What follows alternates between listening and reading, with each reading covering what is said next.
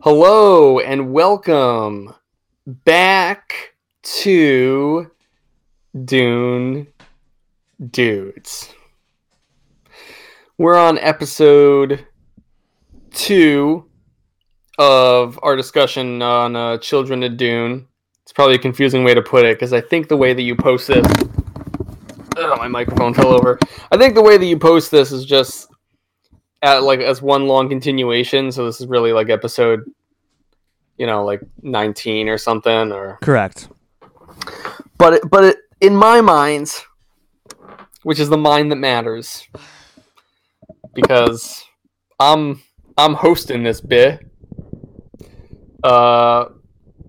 This is episode 2 of Children of Dune Dudes. Okay, That's what all right. I'm. All right, so should we change the podcast title for every book we read? No. Okay. No, we don't need to make it more confusing. It's just a bit. We're just doing a bit here. Okay, well, speaking of bits, do you want to jump into the theme song? I mean, yeah, can you Dune it on your own, or can you not Dune it all on your own? Do you want to sing it with me? Yeah, sure. Okay. All right. 3, 2, 1, let's go. I can't do this all. I can't do this all on my own. I know. I'm the Kwisatz Haderach. Dune. Kwisatz Haderach. That was good. That was really good. Those harmonies. I'm not so sure, but it's fun. I like it. Those harmonies are perfection. Yeah. It's a good job. I mean, we always nail the our vocal harmonies. Yes. Pitch perfect. Check out Galactic Static. Yes. Pitch perfect. Our band. Pitch perfect vocals across the board. All very professional sounding, and we should studio quality. Maybe like our next album should be like a Dune concept record, and we should just completely abandon all our vague but established plans. I'd be okay with that, actually. I think that would be the one thing that I could the one thing I would agree to diverting to. We could do like a Dune rock opera. I would do that. Something to think about. Maybe we can eventually expand into that. So, as the network is to Green Day, Dune Dudes can be to Galactic Static. Okay, so the band would just be called Dune Dudes as well. That's what I'm imagining. Okay. I think that's good for branding purposes. It is. It's true. It's a podcast and a band. Right. I mean, how many podcast bands are out there? Not that many. Yeah. Probably only a handful. What I can say, if and when we do possibly do it, it will definitely be the number one podcast band. What is it for? Made by dudes for dudes about Dune. Something like that. The number one podcast band about Dune for dudes of all kinds. Yeah. I think we actually have a clear shot at that title. I swear, if Gom Jabbar swoops in and starts releasing music now, then we'll know that they are stealing from us. Yes, we will. They are yesterday's news. I don't even know if they're still doing a podcast. Yeah, those fools. I mean, I don't think anyone is listening to them. I think no. We by far have the majority share of listeners. Yes. On the Dune market today. Yeah, we have the worms share. We do, yes. Yes. The great old men of the deserts. Yes. Share. Yes. And I'm happy to report that we are doing very well in the podcast world as far as Dune Dudes goes. We actually, it's just the stats come in and I'm constantly gobsmacked. Yeah. By how well we're doing. I think the last time you spoke to me about it off the pod, you used the word flabbergasted. Yes, that one day I was quite flabbergasted. And the thing is I've known you for a long time. Yes. And if I ever hear you flabbergast, I know it's a big deal. Like, you don't gast flabber lightly. I do not. No, you do not. My entire life, only maybe a handful of times have I gassed flabber. To be totally flabbergasted is another thing entirely, and I was right there. I was standing on that precipice. Wow, that's wild. Speaking of having flabbergasted revelations on a precipice. Yes. We got to talk about Children of Dune. I know. Our second set of 5.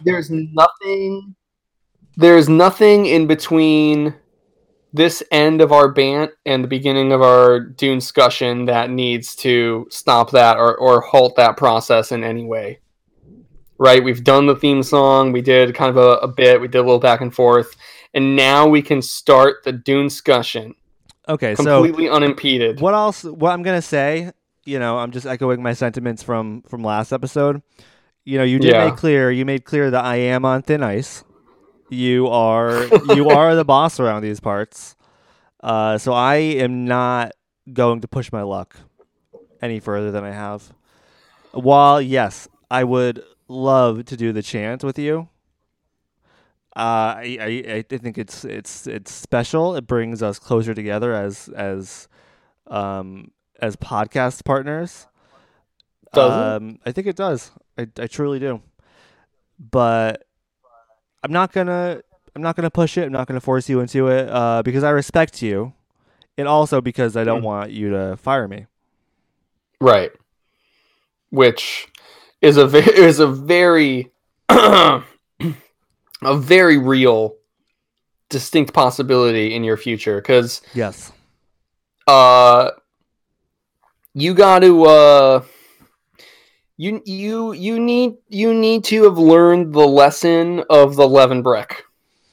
Yes, Connor. Okay, and it's not just that you're disposable; you are replaceable. Okay. I mean, you There are countless would-be potters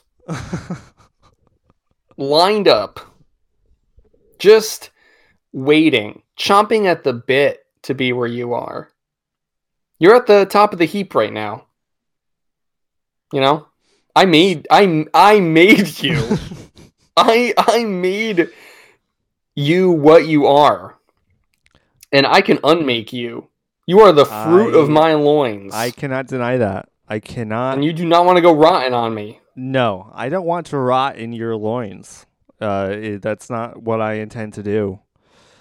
I think your loins should remain fruitful. Thank you. And I do know that I am in a position that is highly sought after. I am lucky to be where I am right now, and I'm at the tippy top right now, and I only have downwards to go, and so that's right. Not a good position to be in. I'm at my peak right now. Whatever happens next is bad, regardless of if you push me off the edge or if I just slowly slip down. So I'm just trying to maintain my ground for as long as I can. The two of us being on top of that peak together, we've been brothers for so long, it's almost like we're twins sometimes. I feel like it does feel like we're twins, and this is our twin peak Oh, So, oh my God. Okay. Wow. That's I could not agree more. I think yes. Yes, yes, yes. all right. You ready? I feel like that definitely took longer than the chant, so I don't know.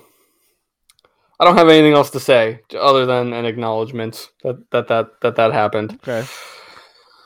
So, where we last left off. I also want to say that I did. Oh boy. Okay. Well, no, this is nothing regarding the chant or Okay. the banter.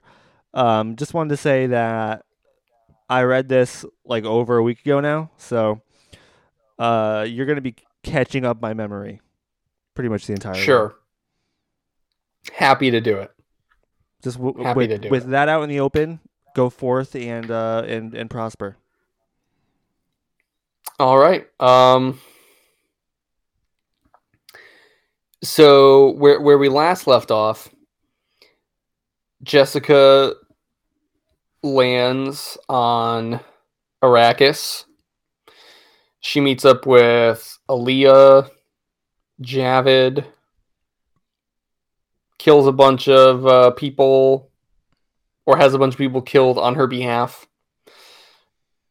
You know, would-be dissenters in the crowd. Yes. And we're kind of left being like, what do we make of Jessica's visit? And what is her reason for returning to Arrakis after all this time, all these years? It's been a while. Over 20 years.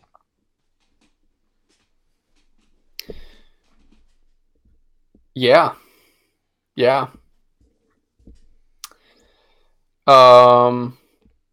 It's still to TBD a bit. I mean, like I think the short and long of it is kind of there. She seems to be there to protect. She feels like she's there for the sake of her grandchildren, but what she thinks of as protecting them could be very different than what like protecting them is. But we'll get to that.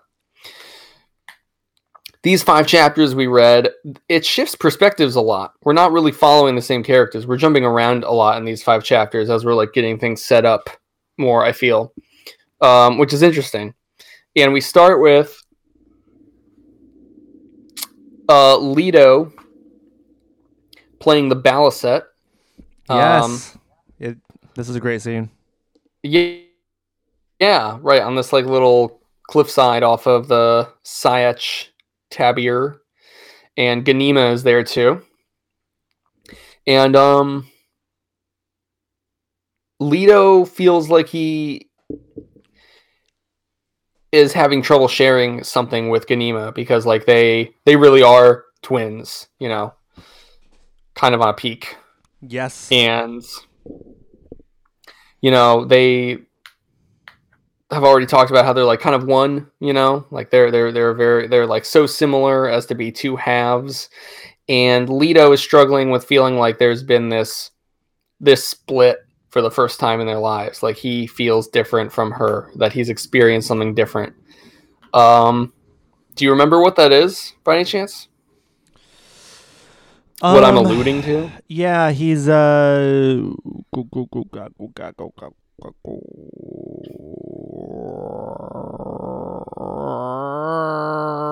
are so close. Mm-hmm. You are so close.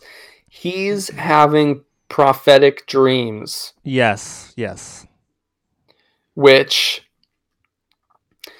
I guess hasn't been happening. I mean, I know they've talked about that, I think, right? Like they've intentionally not had like spice.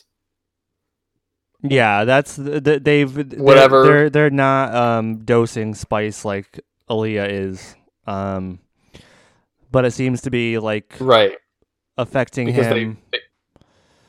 Like, I mean, he can't really control his vision in his dreams, and so that's concerning. Right. One thing I was thinking is, and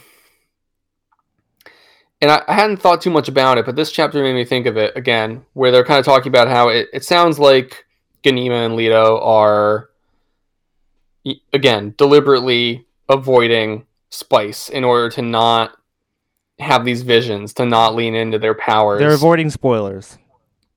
Right. Well, like the impression that I got, especially from the first Dune book, is like if you're on Arrakis long enough, you're just inevitably exposed to Spice no matter what you do. Like I think just living on Arrakis Spice will eventually cause you to become addicted to Spice no matter what. I mean, I would warrant that they were addicted, that they were born addicted to Spice just based on who birthed them. Yeah. So, I mean, obviously they're addicted to Spice, but I think it's just a matter of how much they consume.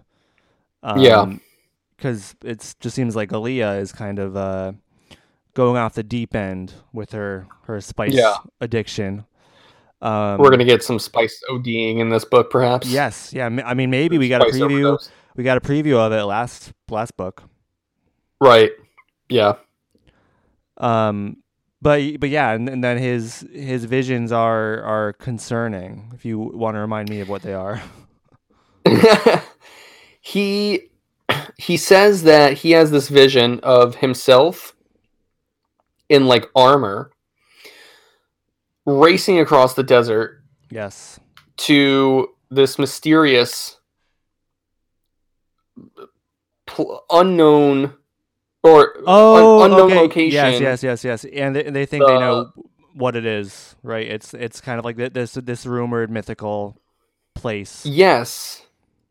Jackaroo 2. Yeah. Sounds very Star Wars. That's how I say it. Yeah. Damn you, Lucas. I don't know. When did this book come out? Let me see. I know the other one, it was 65 and 69. I don't know when this one came out. I think this is 76. Hey, yep. So 1 year before Star Wars. Wow. Damn you, Lucas.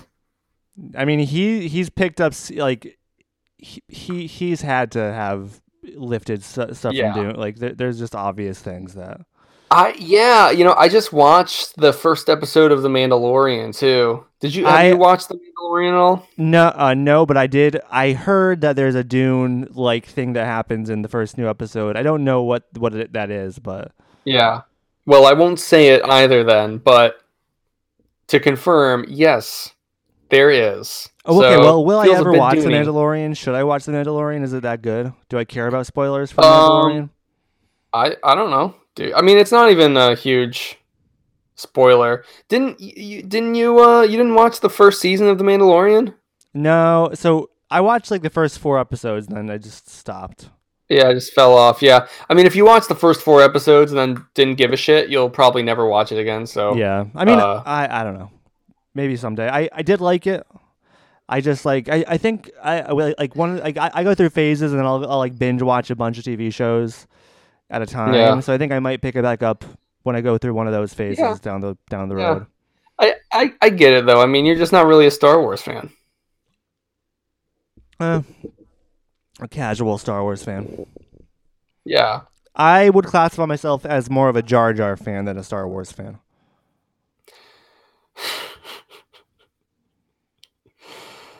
Oh boy. I don't even know what to do with you, honestly. I'm just being honest. I'm just keeping it 100.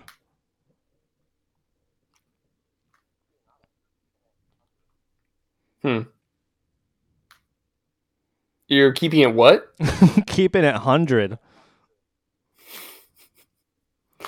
You know, I've heard you say, not often, but consistently over time, the word flabbergasted here and there. Yes. Let me tell you, I've never heard you say I'm keeping it 100. So I feel like maybe you're trying to like try something out, and it's not going over well. Is all I'm going to say. Okay, we'll let the audience decide. We will. I'm expecting a flood of emails. All right, so we'll say this. If you don't like me saying that I'm keeping it 100, then please email us at dunedudespod@gmail.com and state your opinion. If I receive no emails, then I'll just assume that what I'm doing is favorable and people like it, and I'll keep on doing it. All right. We'll see. That's concerning, but okay. All right. The emails are always open. You can always keep it 100 with us. Is that right? That's not how you say it. Okay. There's a couple things that crop up in this chapter. Okay, so Leto has this vision of being in Jackaroo 2. He mentions like, oh, I'm starting to like see things in the future. I don't like what I'm going to do. For the first time ever, I feel like I can relate to our dad, like, which I think is an interesting line. I think it really calls back to all the shit in Messiah, where just that feeling of like prophetic inevitability, whether or not it's like true, but just, you know, having that vision and being like, well, shit, like it's going to happen, you know, not so much like what can I do, but more like, you know, now I have to like live with that knowledge that I'm like waiting for it to occur. And he also has like this whole fucking thing. I mean, we don't have to talk about it too much, because if you don't remember that well, then I don't know what this conversation will be like. But I wanted to talk this over with you because he mentions this shit about the sand trout. Yes. Yeah. So basically, the sand trout are precursors to the sandworm, and as Arrakis gets greenery and more water spreads over the planet, it is kind of pushing away the sand trout, which means eventually it'll also push away the sandworms. Okay, that's what I got out of it too. So that is but no, I mean that's a passage. That's a passage that I had to read a few times because I did not really understand what was being said. Or initially. Well, it wasn't. I didn't feel like it was super clear that the sand trout. Whoops. Fucking hell. Whatever. We're I mean, I guess that's just like just one of the stages in the life cycle of the worm, like as it's growing. Like what I kind of think is that the people on Arrakis, or the Fremen specifically, like think that the sand trout is another creature. Yeah.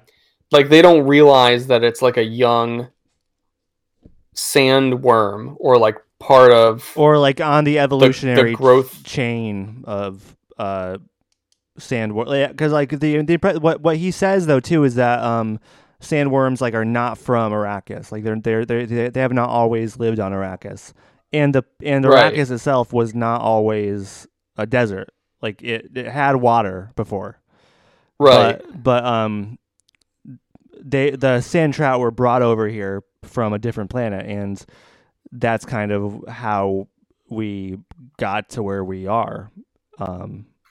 On Arrakis, I guess. I guess I just don't. I mean, so I feel like the sand trout is the sandworm, and like they don't realize it, because otherwise, I don't understand why the sand trout, like all the sand trout dying, means there's no sandworms. Like, I don't get the relationship exactly. Yeah, I mean, the impression I got was that they're just like, you know, it's like Neanderthals to us, or something. It's their previous evolutionary form. Yeah, but it's again, it's not very clear. I don't think they're just baby sandworms, you know.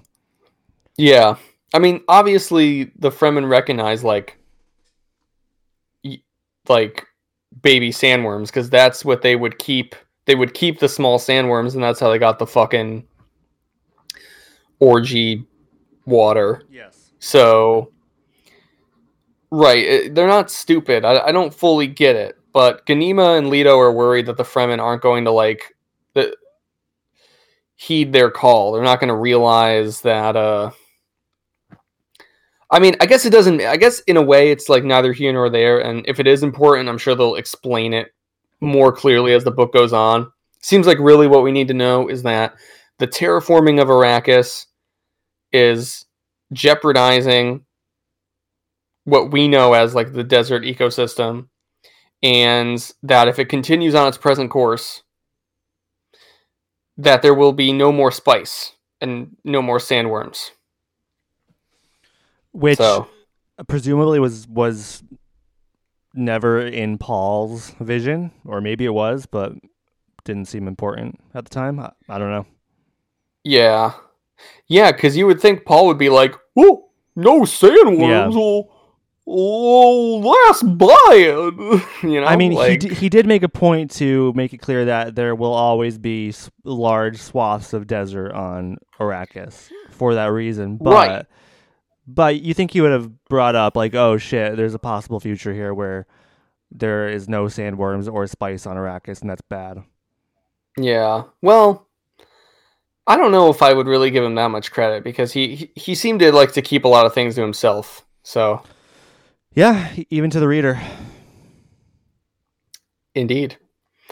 All right. Is there anything else you want to mention about this chapter? If you remember anything? You know, so as you bring these things up, they come back fully to me. You know, that's just how my brain works. I just sure. It's all like locked in a compartment that only you have the key to.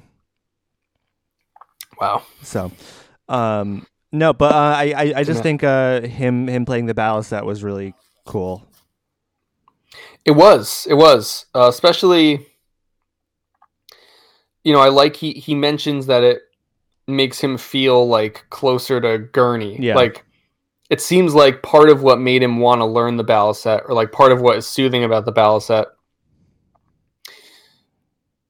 is it's linked to all those memories that are his father's. Yep. You know. Yep. It feels like how it would feel to Paul, which is really crazy. Yeah. It is. Sometimes I feel like I have to like keep straight how the memories work for these characters, because in the chapter where Ganima and Jessica talk, Frank Herbert makes a point to write that when Ganima remembers the memory of Paul putting his hand in the pain box, yes, he writes that in Ganima's memory, it's her hand. Mm-hmm. Like, she recognizes, obviously, that the memory is Paul's, but to her, when she recollects, it feels like the she's memory. There. Yeah, it doesn't feel like watching someone else's memory, her memory. Mm-hmm. And I don't know. And then sometimes I get confused, like, what's the cutoff point? Like, how many memories do they have? How does it even all like link? I mean, it's just like the Atreides ancestry. I guess I think it's a very fluid thing. Like, I think it's right. I don't think there's like necessarily hard rules to it. You know, to when you feel your ancestral race memory and when you feel like yourself. I think it just kind of comes and goes. Yeah. Huh. Well, anyways, I agree about the balisette. I like that as a recurring instrument, and it is a good use of Leto's relation to his own memory soup that lives in his brain. Okay, next one. Let's do it up. All right.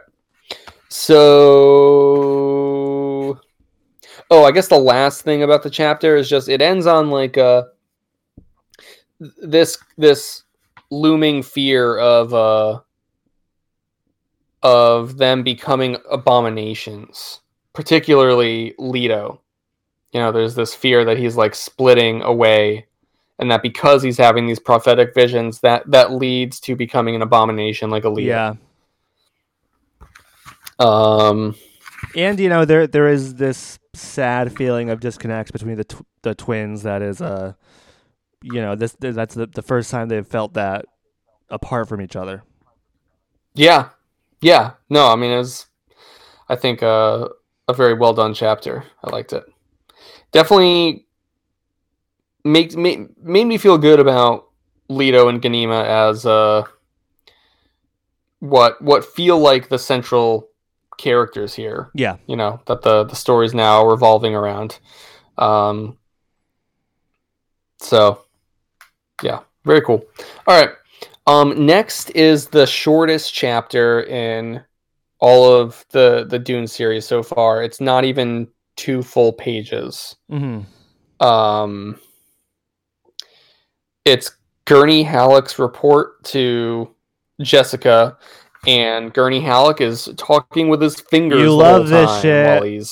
Reading this, I was like, Connor's gonna love this. Yeah, chapter. I know. There's so much of this shit. The finger thing isn't that weird. They do say very specific things to each other, but I mean, I don't know sign language. It's consistent at least.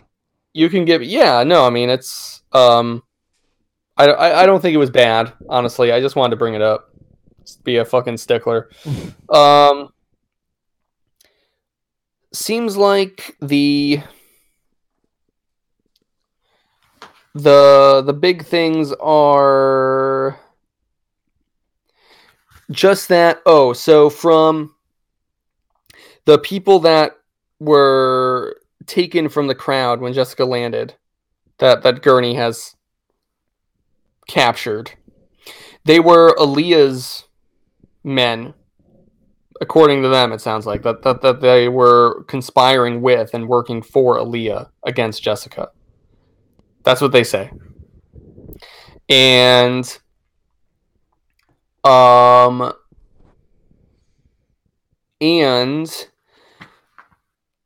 of those people interrogated under truth drugs and shit, they would say the name Jackaroo 2 of this mythical city. And when they said it, they were conditioned to die. It was like a code word for them. If they say the word, then they die. So they would just say like Jackaroo 2 and then fucking die. Yeah. So, obviously, I don't want to say like convenient. Like again, in this universe, like we also know that that's a thing. So like, why wouldn't you? But obviously, kind of keeping that suspense and mystery going here. Cool to see Gurney more, but doesn't have a lot to do. They kind of just talk and do their thing. Yeah, I hope we get more Gurney later on in the book, and I do really hope for a steamy sex scene between him and Jessica.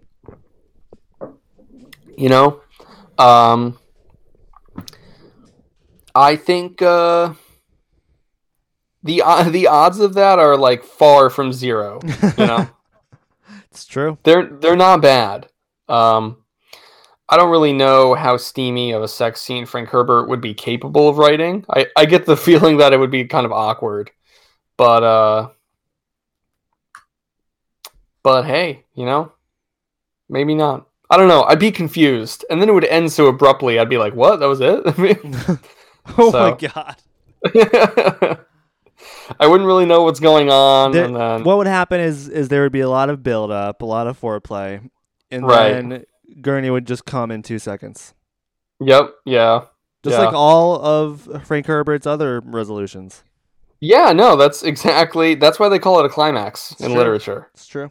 So, all right. Word. I think the only other thing is what was I gonna say about this? You got me all confused with Gurney's climax. Oh right. Jessica wants Gurney to get back in touch with his old buddies, the smugglers, because if Jackaroo 2 does exist, they believe the only way they could support themselves is through the spice trade. and that the only people they would be secretly selling spice to are smugglers. Yes. So I think that's probably a good sign we will get some more Gurney. That will probably have some smuggler shit. We might see the return of Tuek. Yeah, possibly. So if he's not dead, I don't know. Yeah, I mean, right at this point, who knows? But he could be around.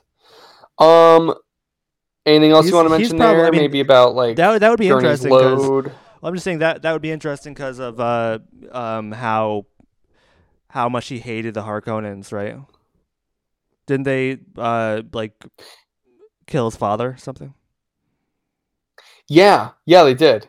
Yeah, during the raid on the Arakeen mansion, we see his dead body, and we were like, oh shit, we thought he might be cool, and then he died, and then it turns out we meet his son. So yeah, it would be interesting to see his perspective on the rise of Muad'Dib, the rise and fall of Muad'Dib. Right. Yeah, and kind of like what that did for the. Did the instability help the smugglers, hinder them? Were they happier under? Yeah, because that's really kind of a different. That's like a different perspective than your typical Fremen.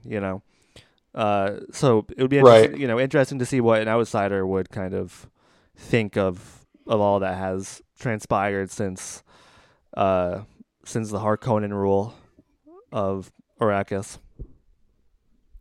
I think so too. Might be cool to get. We shall see. All right, third chapter here. It is a small little chapter about the preacher. We get a chapter here we go. focusing on the preacher. The preacher. That's the only name he goes by. It's the only name he gives himself. Yep, yeah, he's the preacher. That's it. That's the end of that. So I was surprised at the beginning of this chapter because when I realized it was talking about the preacher, I was like, oh, so we're gonna get like preacher chapters, and like now because we're getting like I'm gonna learn whether or not he's really Paul, you know, and then that's not what happens. It ends just as secretive as it started, which I'd say is pretty cool. I would think that to have, I mean, it's like 4 pages. It's a super small chapter. But still to give us something from his perspective, regardless of how brief it was, I think was a cool move. So he is he does have no eyes. He does have no eyes. He has horrible black burnt sockets where his eyes should be. Sounds like somebody I used to know. Yep. Thank you, Gautier.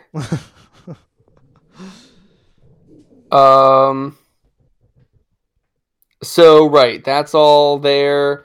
He's traveling with a small Fremen lad who leads him around because he's like blind. He's actually blind. Yep. Which doesn't tell us much. Could still definitely be Paul, but it kind of mentions like the first time he really gains traction in the minds of Arrakis, and he goes to the Temple of Alia, I think it is, and kind of looks around him, quote unquote, because again, the sockets, and kind of sees this scene of revelry, kind of like hedonism. It's people just people who are walking on the path of Muad'Dib, but with none of the reverence, none of the respect. It's been commodified and changed into something that does no longer resemble the core tenets of what it means to live in service of the great Messiah Muad'Dib of Arrakis. He's kind of offended. He goes, I don't know, off. Yeah.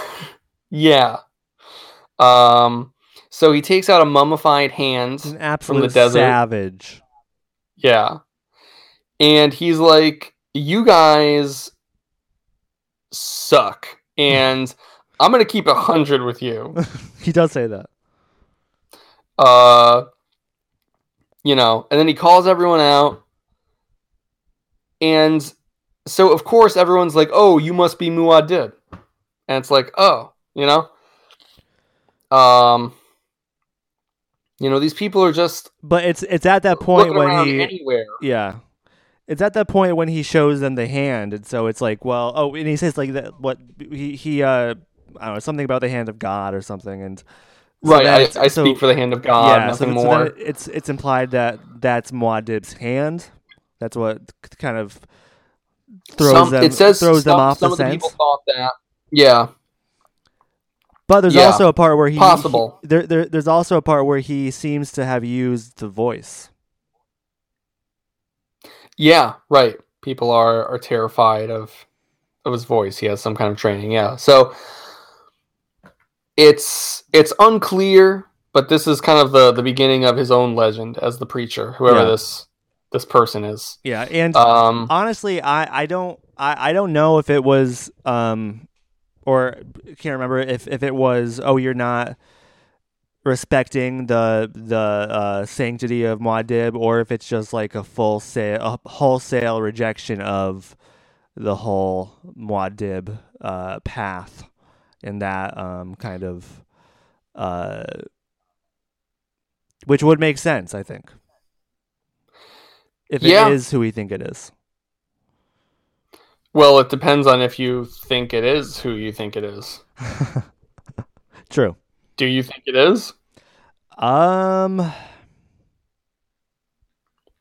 Yes, I do. Wow, really? I don't. You don't? I don't. You think we're being thrown off? I think we are. Yes.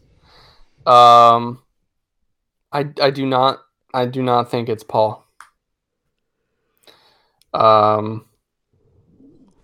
I really do feel like, I don't know, the more I think about it, like I think Paul is dead. I feel like once you have that ending at the end of Messiah, I mean, we'll see, but my gut reaction is like, I feel like it would be a mistake to bring him back. I think that having him out of the picture creates so much more room for the story to morph and grow in the ways that it's doing now. And I like this idea of his shadow still hanging over everything, and that you know, a mysterious character such as this brings up these thoughts of like, oh, is it Paul? And not only, you know, the reader, but the characters of the universe itself. But I think it's in service to something more than just building up a reveal of being like, oh, yes, it really is him. Yeah, I think it is going to... I think it would be really cool if they did... Somehow. Yeah, if they did not reveal it, if it was kind of left as a mystery, I would enjoy that. I like when things are not, you know, all revealed and the mystery is you know, solved entirely. The biggest reason why I do think it is Paul is because I just feel like Leto and Ghanima would not be like, oh, is that our dad? They wouldn't have that feeling if it actually was, since they're connected to him. I don't think that they would have that inkling if it actually wasn't, you know? Because like there could be a blind guy, a blind Fremen, you know, maybe he had the same.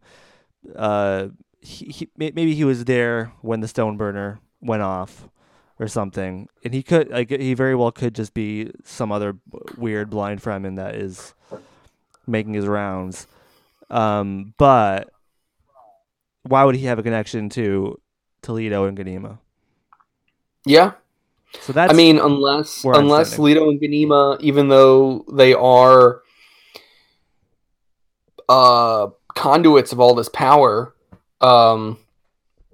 maybe it is important to also keep in mind that some aspects of them are still children, Yeah, that's and it could be that they're using this godlike power and focusing it on, just wishing that they knew their dad.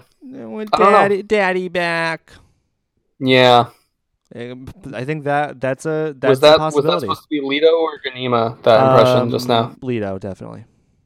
Okay, cool. That's how I imagine him talk. Yeah. Yeah, I mean, I don't know. I do agree that I think it will be cool to leave it as a mystery, but right now I do feel like it is Paul. Yeah.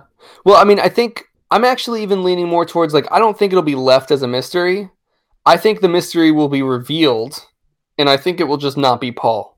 But I think we'll have an answer by the end of the book as to who this character is. I hope we don't. That's what I think. And then I want I think I'd be happy with that too. I'd be happy with it to be open-ended. And then I want it to end with the preacher, they're like, oh, so you're not Muad'Dib, and then he doesn't say anything, but he winks and then walks away into the sunset. Yeah. That would be great. All right, let's move on. Chapter 4. Ooh, this was an interesting one. Okay, we're introduced to some new characters here too. This is the chapter with the Princess Carino, daughter of the Emperor. Her name's Wensia or something. Yeah. I don't know. Irulan's sister. I think. Yes. And she's talking with her Sardaukar commander, or whatever. Commander. How I don't know. How would you say this guy's name? I forget. Do you remember this guy's name? Do you know how you would say it? Spell it for me. I'm going to spell it to you. Okay. Because she says it a lot. And, okay. Whoops, I just went to the wrong, okay. Here we fucking go. Tyekannik.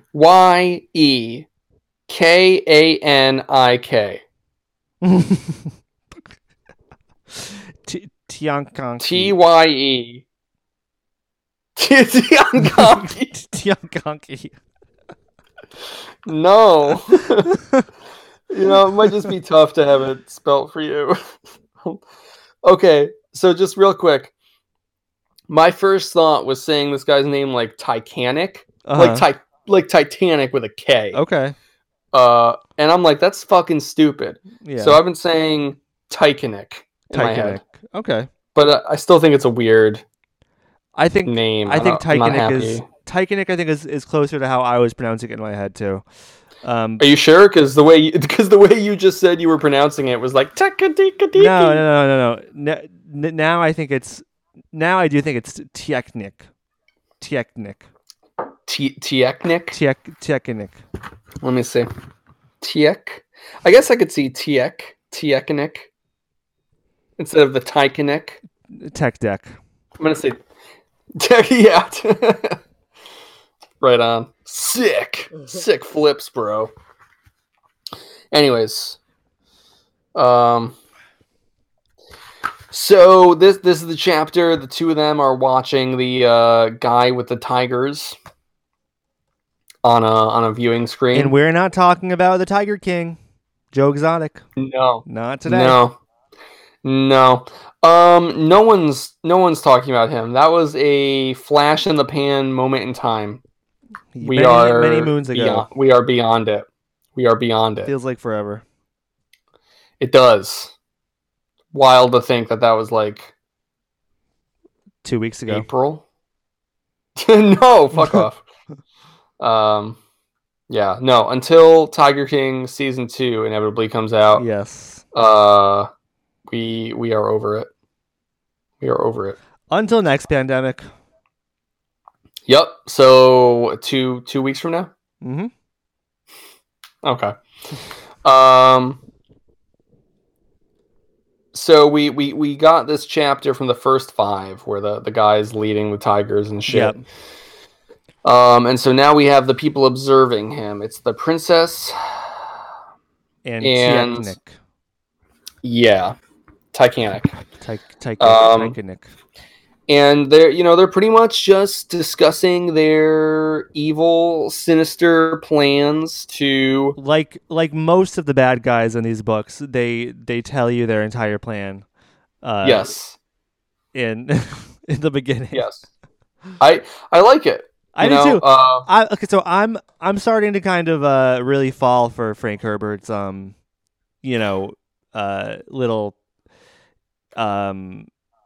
idiosyncrasies and his habits.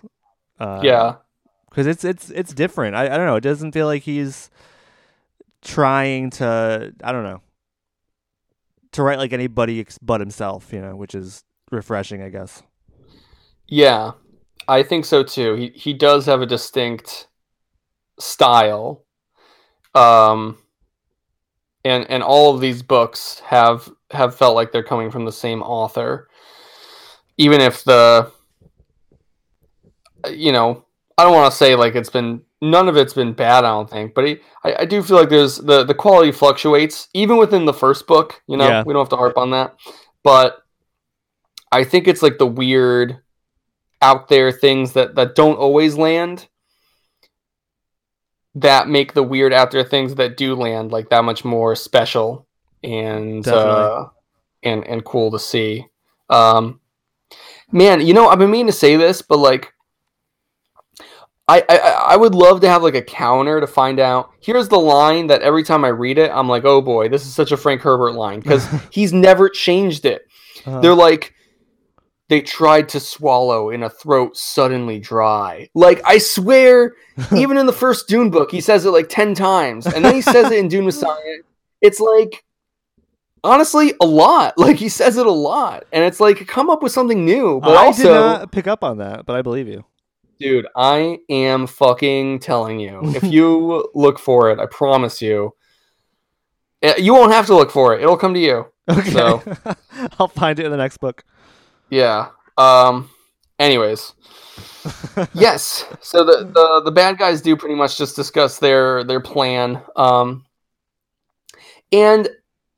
I actually love the plan. The plan, if you can believe it, we already got this chapter of these tigers just like eating just these 2 fucking kids that look kind of like right. The Atreides twins. The plan is to just like put these 2 fucking tigers on a spaceship, launch it into fucking Arrakis, and just have the tigers eat the kids. Like, yeah, it's and then, I think it's kind of hilarious. Then, of course, what'll happen is her son will be the next heir to the throne, because that's how that works. Right. It's funny because the princess talks about it with the Sardaukar, and she's like, do you think this plan is like gonna work? And he's like, well, we got our like best tigers on it. So yeah. His whole rapport with her is great, because he's he's kind of this like he kind of knows she's full of shit. Yeah. But also knows that she has him by the gonads. Yeah, the cojones, as they say. Yes. So yeah, it's kind of an interesting dynamic where he's yeah. He's like very much part of the old guard, like yes. seems like a very staunch military man who was, he's part of the old regime, and now you have like this kind of this younger, less experienced princess kind of doing things her own way, and I think he's a little dismissive of her, but has to accept her leadership or else, probably fucking die. Or else she doesn't seem too worried about. Yeah. So I don't know. I just think it's funny because like we've seen, like the hunter seeker shit, and we know like the technology that's available to them and like this plan is just like send out the tigers. Yeah, I mean honestly, it's back to basics, baby. I think that might be the way. Might be the way to get things done. They're obviously like techno tigers, so it's still sci-fi and cool. Yeah. We do learn in this chapter that the kids who were eaten in the previous chapter, we were like, oh, are they clones? Are they? Yep. They are just some random fucking children. Yeah. That just look enough like them. So they've been doing this for a long time, just like finding kids that look like them, and they've like made tons of like clothing that like is meant to fit the kids with like the Atreides logo on it, and so they discuss sending them to the kids just as a they're gonna send it to them as a gift. Yes, yeah. To kind of get in their good graces before they send the tigers in to kill them. Right? It's like, it's just funny. It's just like their bulk. Yeah. Shit. It's just extra shit. They're like, just give it to them. We have no use for we have no use for these anymore because we've killed enough kids to get a good feeling that this is gonna work. So I mean, it does seem like it's not. I don't know if it's obvious, but it does feel like they're coming from a place of desperation. Which I mean, they're on a fucking prison planet, so of course they are. They're banished essentially. But so it'll be interesting just to see like what kind of resources they actually have to pull this off. Yeah, true. Yeah, I mean, I have a feeling that they're not going to talk about it, but especially in the first book, talk of like the cost of space travel and shit. Anytime like anyone had to get something anywhere, seemed like it was a big deal to go through the spacing guild or whatever. So to like send 2 tigers, although I think they say they have their own transport because the princess pretty much says once the tigers are transported, kill the pilot too. Yeah. So they might have like their own thing. Doesn't matter. We definitely will see what happens. And the princess does talk a bit about like, so even if we kill the kids, like, does that mean that, my kid is going to be emperor? And the Sardaukar says, that the Chom Company and the Landsrat are just going to follow the money. So they'll fall in line. Yeah. It's the Fremen you have to convince. Right. And so the princess says that she wants Tychonik to follow the religion of Muad'Dib because it sounds like the princess's son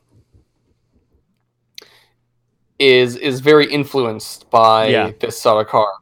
Seems that he probably looks up to him. And so she seems to think if she can get Tychonik to be a devout follower of Muad'Dib, that her son will follow.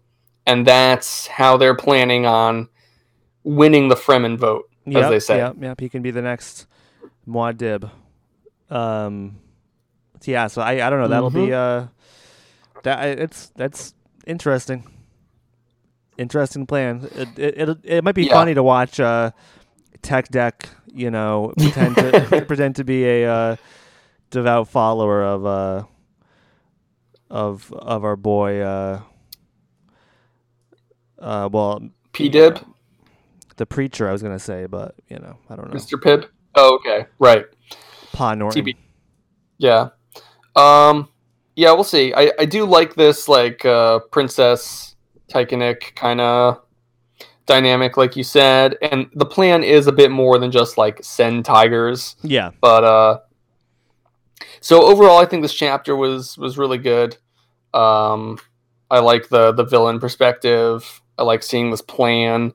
I have a feeling that the tigers, I think this trap is going to get sprung pretty early, the way that it's set up, it doesn't feel like in the last 50 pages the tigers are going to show up. Like, I think this is imminent and something's going to go wrong. Yeah, I think so. And then we'll kind of just see what happens there. Wait. Forgive me if I'm wrong. I don't think I am, but don't they mention that they are working with Javid? Yes. That's a good thing to bring up. Yeah. So thank you. That's you are getting back. You are getting back in my good graces. A little bit, I have to say. I think the ice is solidifying just a little bit. All right. Well, I can only hope that it will be a very cold winter. If you know what I'm saying. Yeah. Kind of raises some questions as to like Jessica obviously knows that. She sees certain things about Javid, like, I kind of forget, like, she thinks that he can be manipulated against Aaliyah. Yeah, I think I think she calls him like a business-minded person, and he goes where the money is, So, right. Or where he can get the best deal. His allegiance does not lie with like anybody but himself, I guess, maybe. Right. Yeah. So. Well, I got the impression. I mean, not everything is always spelled out, so who knows? But nothing in Jessica's like inner monologue from any of the chapters we've read, either when she first meets Javid or when she talks to Ghanima in the next and final chapter of this section. Do I get the impression that she knows that that Javid is, working with fucking the former ruling family, the Carino. Like, she knows something's up with him, but she doesn't say to us, the audience, specifically, this is what's up. And now that we know that Javid is in that position, maybe she will. I kind of like to think that. I mean, certainly she's not like a god either, so it's not that it'd be weird for her to not know. But obviously, she knows something's up. I'm just wondering where that's going. It's the whole, like, how much of the full picture does anyone have, I guess. I know. Yeah. Yeah, it's obvious that she does not know the full picture, but she she can sense that something is up, but she doesn't have it all pieced together yet. Word. Okay. Anything else you want to mention before we do this last bit? Oh, just that the tiger trainer was killed. Yes. It's a brutal scene. Yeah. Just to just to intimidate Tech Deck. Yeah, well, she mentions that they need to pay attention to details. Connor? Yes. I think you're off mute. I don't know what you mean. I've been muted, so if you have to change anything on your end, that's fine. No, I was just joking. I was making a joke. It's all good. I didn't accidentally unplug my headphones or anything. Yeah, that was a good bit. Just making a joke. Big on jokes over here. Nice. This house. Big joke boy. Jokester. Should call you the Joker. Why so serious? You know? Nice.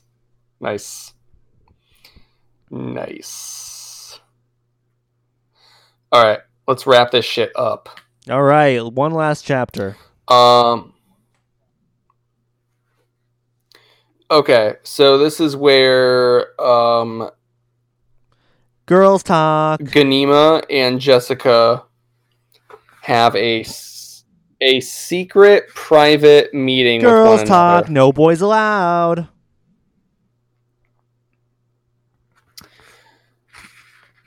Yeah, Connor, it's girl talk. Thank you.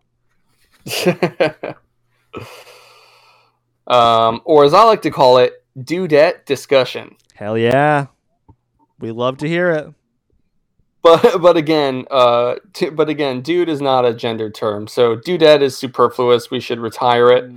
Well, yeah, I mean, we should retire dude too, but that's our podcast name. We could. Well, it's neither here nor there. Hey, anybody can be a dude. Anybody can be a dudette. It doesn't matter what your gender is or what it's. I'm just trying to open the term up. We chose it. We chose the name because it's a catchy name. Yeah. It just. What's funny about it too? Better than I don't know how much you thought about this, but it's only. Yeah, I know that one fucking sucks. So stupid. Folio Bros. Yeah, thank you. I was like, what was that other one? That really feels like the dark cousin of Dudes. The Folio Bros. Oh my god, man! Some people are just so bad at coming up with names. Terrible, absolutely. Man. But did you know that between Dune, the word Dune, and dude, there's only one letter difference? You just change one letter. Did you know that? Yes, I did know that actually. But did you know that there's the same amount of letters in both words in dude and dune, but there is one more letter in dune than there is in dude?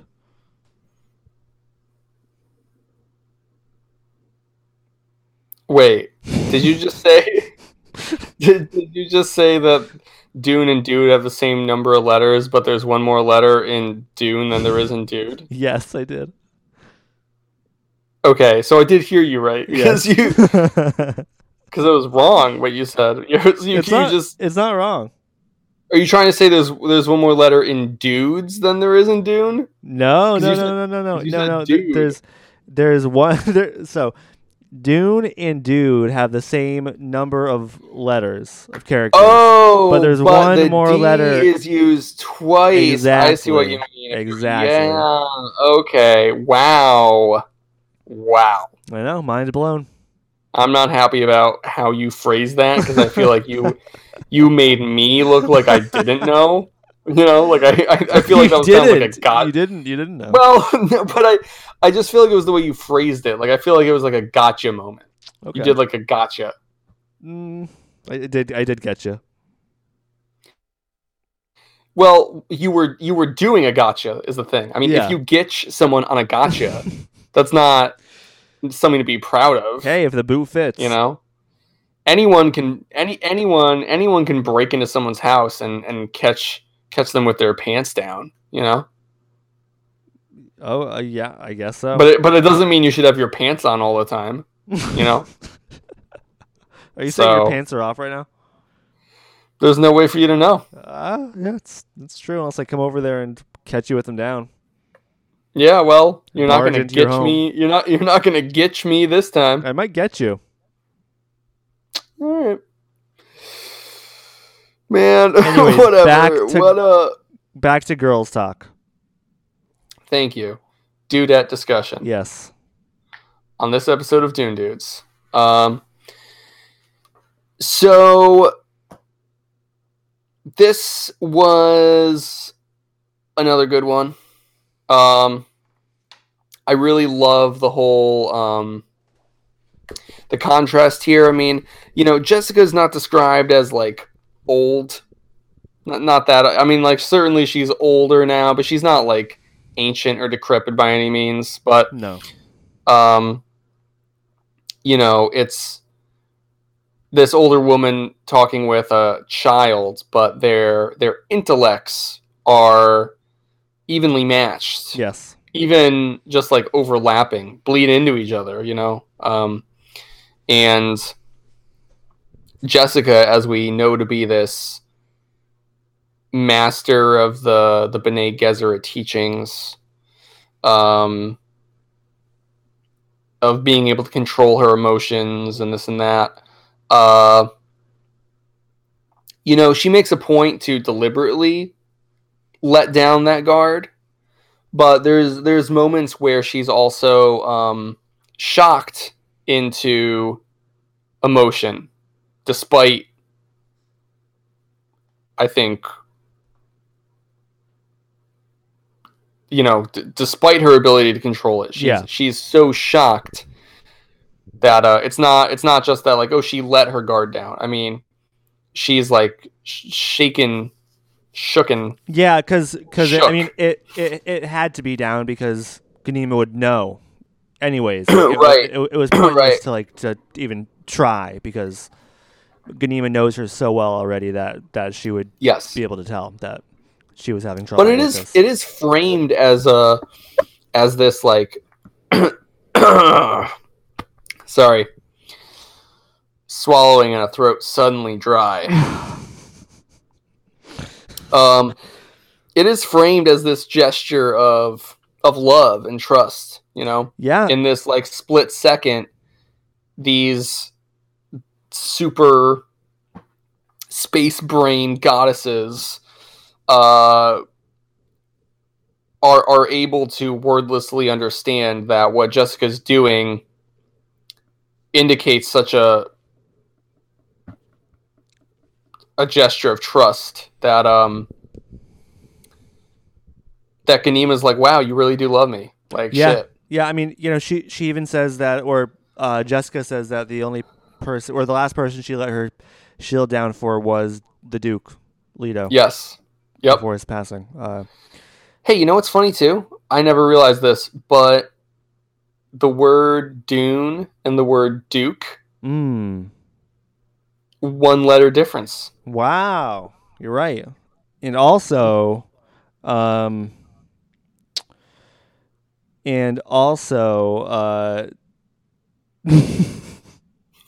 yes. What is it? If you can swap one letter from each word to make the same letter, the same word.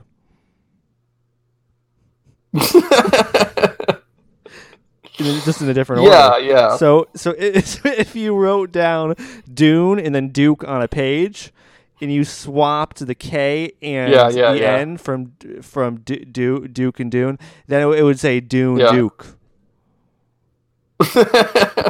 Man, we could have been Dune Dukes instead of Dune Dudes. That's a missed opportunity.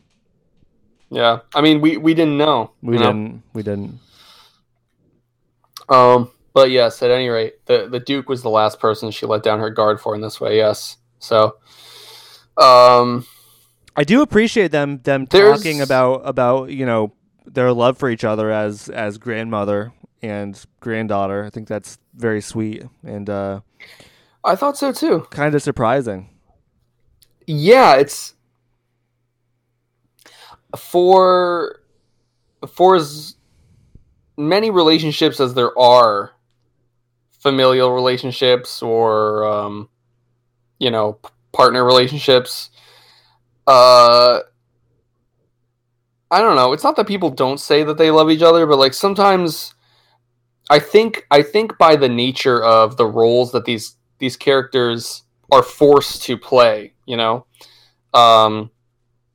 as rulers, as leaders, as influencers, as gods, that there's not a lot of room in their lives to have these smaller intimate moments, you know, Yeah. that they don't have that luxury. And so it is nice that these characters do have this moment together still, however Absolutely. brief. Yeah. And however wordless. Yeah, it was a good thing to add, for sure. And I think, you know, says a lot and does a lot to put our minds at ease in some ways about, like, oh, what's up with Jessica? But then you're like, oh, you know, oh, they love each other. That's sweet. You know, Jessica must have their best interests at heart. But then immediately, too, Ganima's like, but stop. Mm-hmm. Because I also know that you're fucking here to maybe, I don't know, kill my brother? Or like, you know, we're worried about my brother becoming an abomination. Yep. She knows that right away. And she's right. And, right, she is. And that's why Jessica is talking to Ganima separately, because she sees that in Leto and is you know, afraid he's too far gone. Yes. But it also seems like, so not only does Ganima also like recognize this, like I think she also harbors this fear now as she sees her brother, you know, tell her more about these visions he's having rather. So I think that she has a concern too, and also Leto himself. I think Ganima says that it's not that like Leto was like, ooh, outsmarted, and Jessica and Ganima connive behind Leto's back. Like, I think Leto's also fully aware of this. Mm. And really the people they need to plot around are like all the attendants and the staff and the this and that. Like, and Stilgar, I'm sure, for God fucking sake, like Stilgar. But I think Leto's on the up and up too, that they're having this meeting. Yeah, I mean, he's also worried. Yeah, I believe. And I mean, the interesting thing is that, you know, Ganima says or claims to think that he's not too far gone yet. There's like this threshold that he hasn't crossed, or because he hasn't had the spice overdose, they've been kind of consciously avoiding that, you know. Right. And Jessica is kind of, you know, relieved to hear that, but still intends to follow her plan and, I don't know, use Leto for some sort of Bene Gesserit purpose. Yes. Not super clear. Obviously, it shouldn't be at this point. But yeah, the last line of the chapter is, Leto must be separated from his sister, must be trained as the sisterhood insisted. So, you know, there's that rumor from before, like, is Jessica back in the Bene Gesserit? And, like, reading that line, it feels like it's concrete, but I don't think it's that simple either. I don't think she's just turned around and rejoined the Bene Gesserit, or if she has, I think she has her own personal motives. You know, I don't think agree. She's just there's got to be good reasons for it, whatever, you know, whatever it is. But I honestly, I was very, very, I still am very concerned. I don't like, I feel like I don't want anything bad to happen to Leto, but now I know that something probably will happen to him. Yeah, I agree. I don't want anything bad to happen to him either. I don't know. Maybe I'm naive. Maybe I'm getting swept up in like what the book's telling me, but I feel like that Jessica does have their best interests at heart, and that Aaliyah is the one to be concerned about. But as I'm saying this out loud, and as we're talking about it, I am now wondering, have I been duped, you know? And could it be that Jessica really is the true villain of this story now? And Aaliyah, you know, maybe she's just being told that she's fucking crazy. You know, if we listen to Jessica as an abomination, you know, it could be that whether or not Aaliyah has changed due to the spice, you know, that maybe she is really the moral compass, you know. Maybe Jessica is the one who has been turned, is a sinister force, and we're just being told that Aaliyah is the one to watch out for when she might be the one who really has the twins' interest in heart. I don't know. Yeah, I mean it's definitely possible. I don't know. It's yet to be revealed. It could go either way or both ways. You know, they could both be sinister in certain ways, but also have good reasons for doing what they're doing. You know, but regardless, from the way Jessica is talking and thinking, it seems like it's going to be an all-out war with Aaliyah. And yes, it's not going to be. No. She also feels sad, you know, because she does recognize too that she does still love her, and it's yeah. So it's yeah, that was sad too. It's tough. It is, but she has to take her down. Well, according to her, she does. Like it, it's hard, you know. It feels like they, you know, ideally would reconcile somehow, but. If what Jessica's saying is true, and if the fears of Leto and Ghanima are founded in truth too, and not just influenced by the B'nai Gesserit, you know, Aaliyah really might be possessed by some malevolent past. What I need to know, memory. What I want to know is what Hate or Duncan Idaho thinks of all of this, and what. Yeah, because you know, him being a you know, mentat, maybe he could have a more logical idea of what is happening with Aaliyah. So I think getting his perspective on what is changing in her would be very valuable for us. It would, but I think even beyond the mentat perspective, he's a character who has the very real perspective too of being more than one person in the same body. I know, it's true. It's true. And he's blinded by his love for her as well. So yeah. But I just mean, you know, all of Messiah, he's being told that he's Duncan, and he insists that he's Hate. Yeah. And then you know, that flips.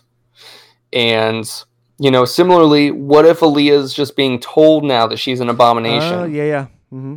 And that might be the way she's acting. And she's not even conscious of it, just like the way that Hate's not conscious that inside of him really is Duncan. I mean... That's true.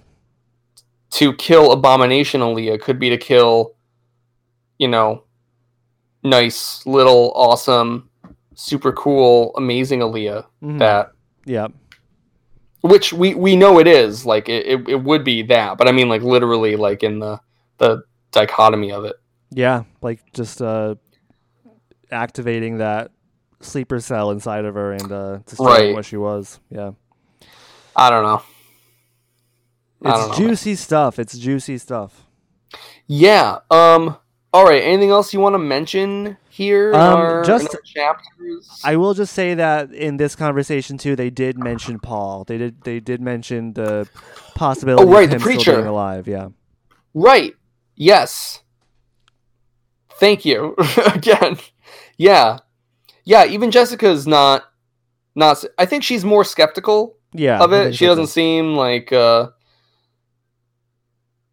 You know, she's like, really?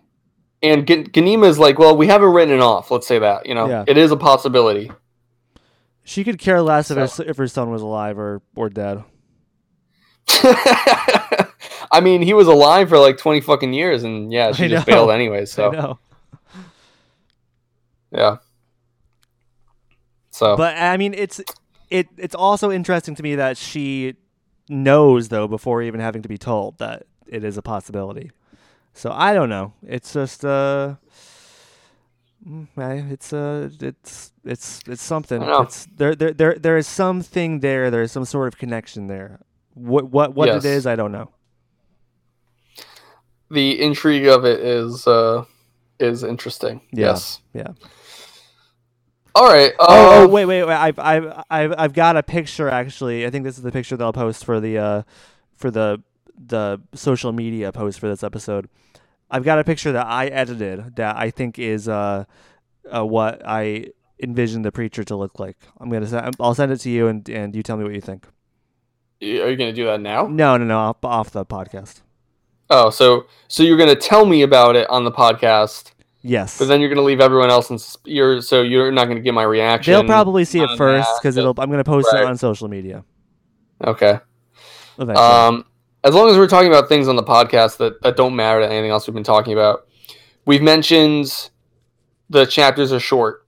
Yes. And we've been considering just reading more chapters in the 1 week period. I don't think we should. Cool. I was going to say I don't think we should either, but what made you change your minds? I don't know. I think as people know, I've been just blasting through these. And you have not. You've been going at a more leisurely pace, which is that's fine. There's nothing wrong with that. Some would say it's even better. But so what I need to do, because I don't want to burn this out so fast. You know, I want to enjoy the ride. So what I'm going to try to do is like read one chapter per day. Yeah. Even though in some cases that'll be 2 pages. Perhaps. Yeah. Even in some cases that it'll just be 2 pages. Yeah. That's my goal. We'll see how it goes, but I'm really gonna try and slow my roll a little bit.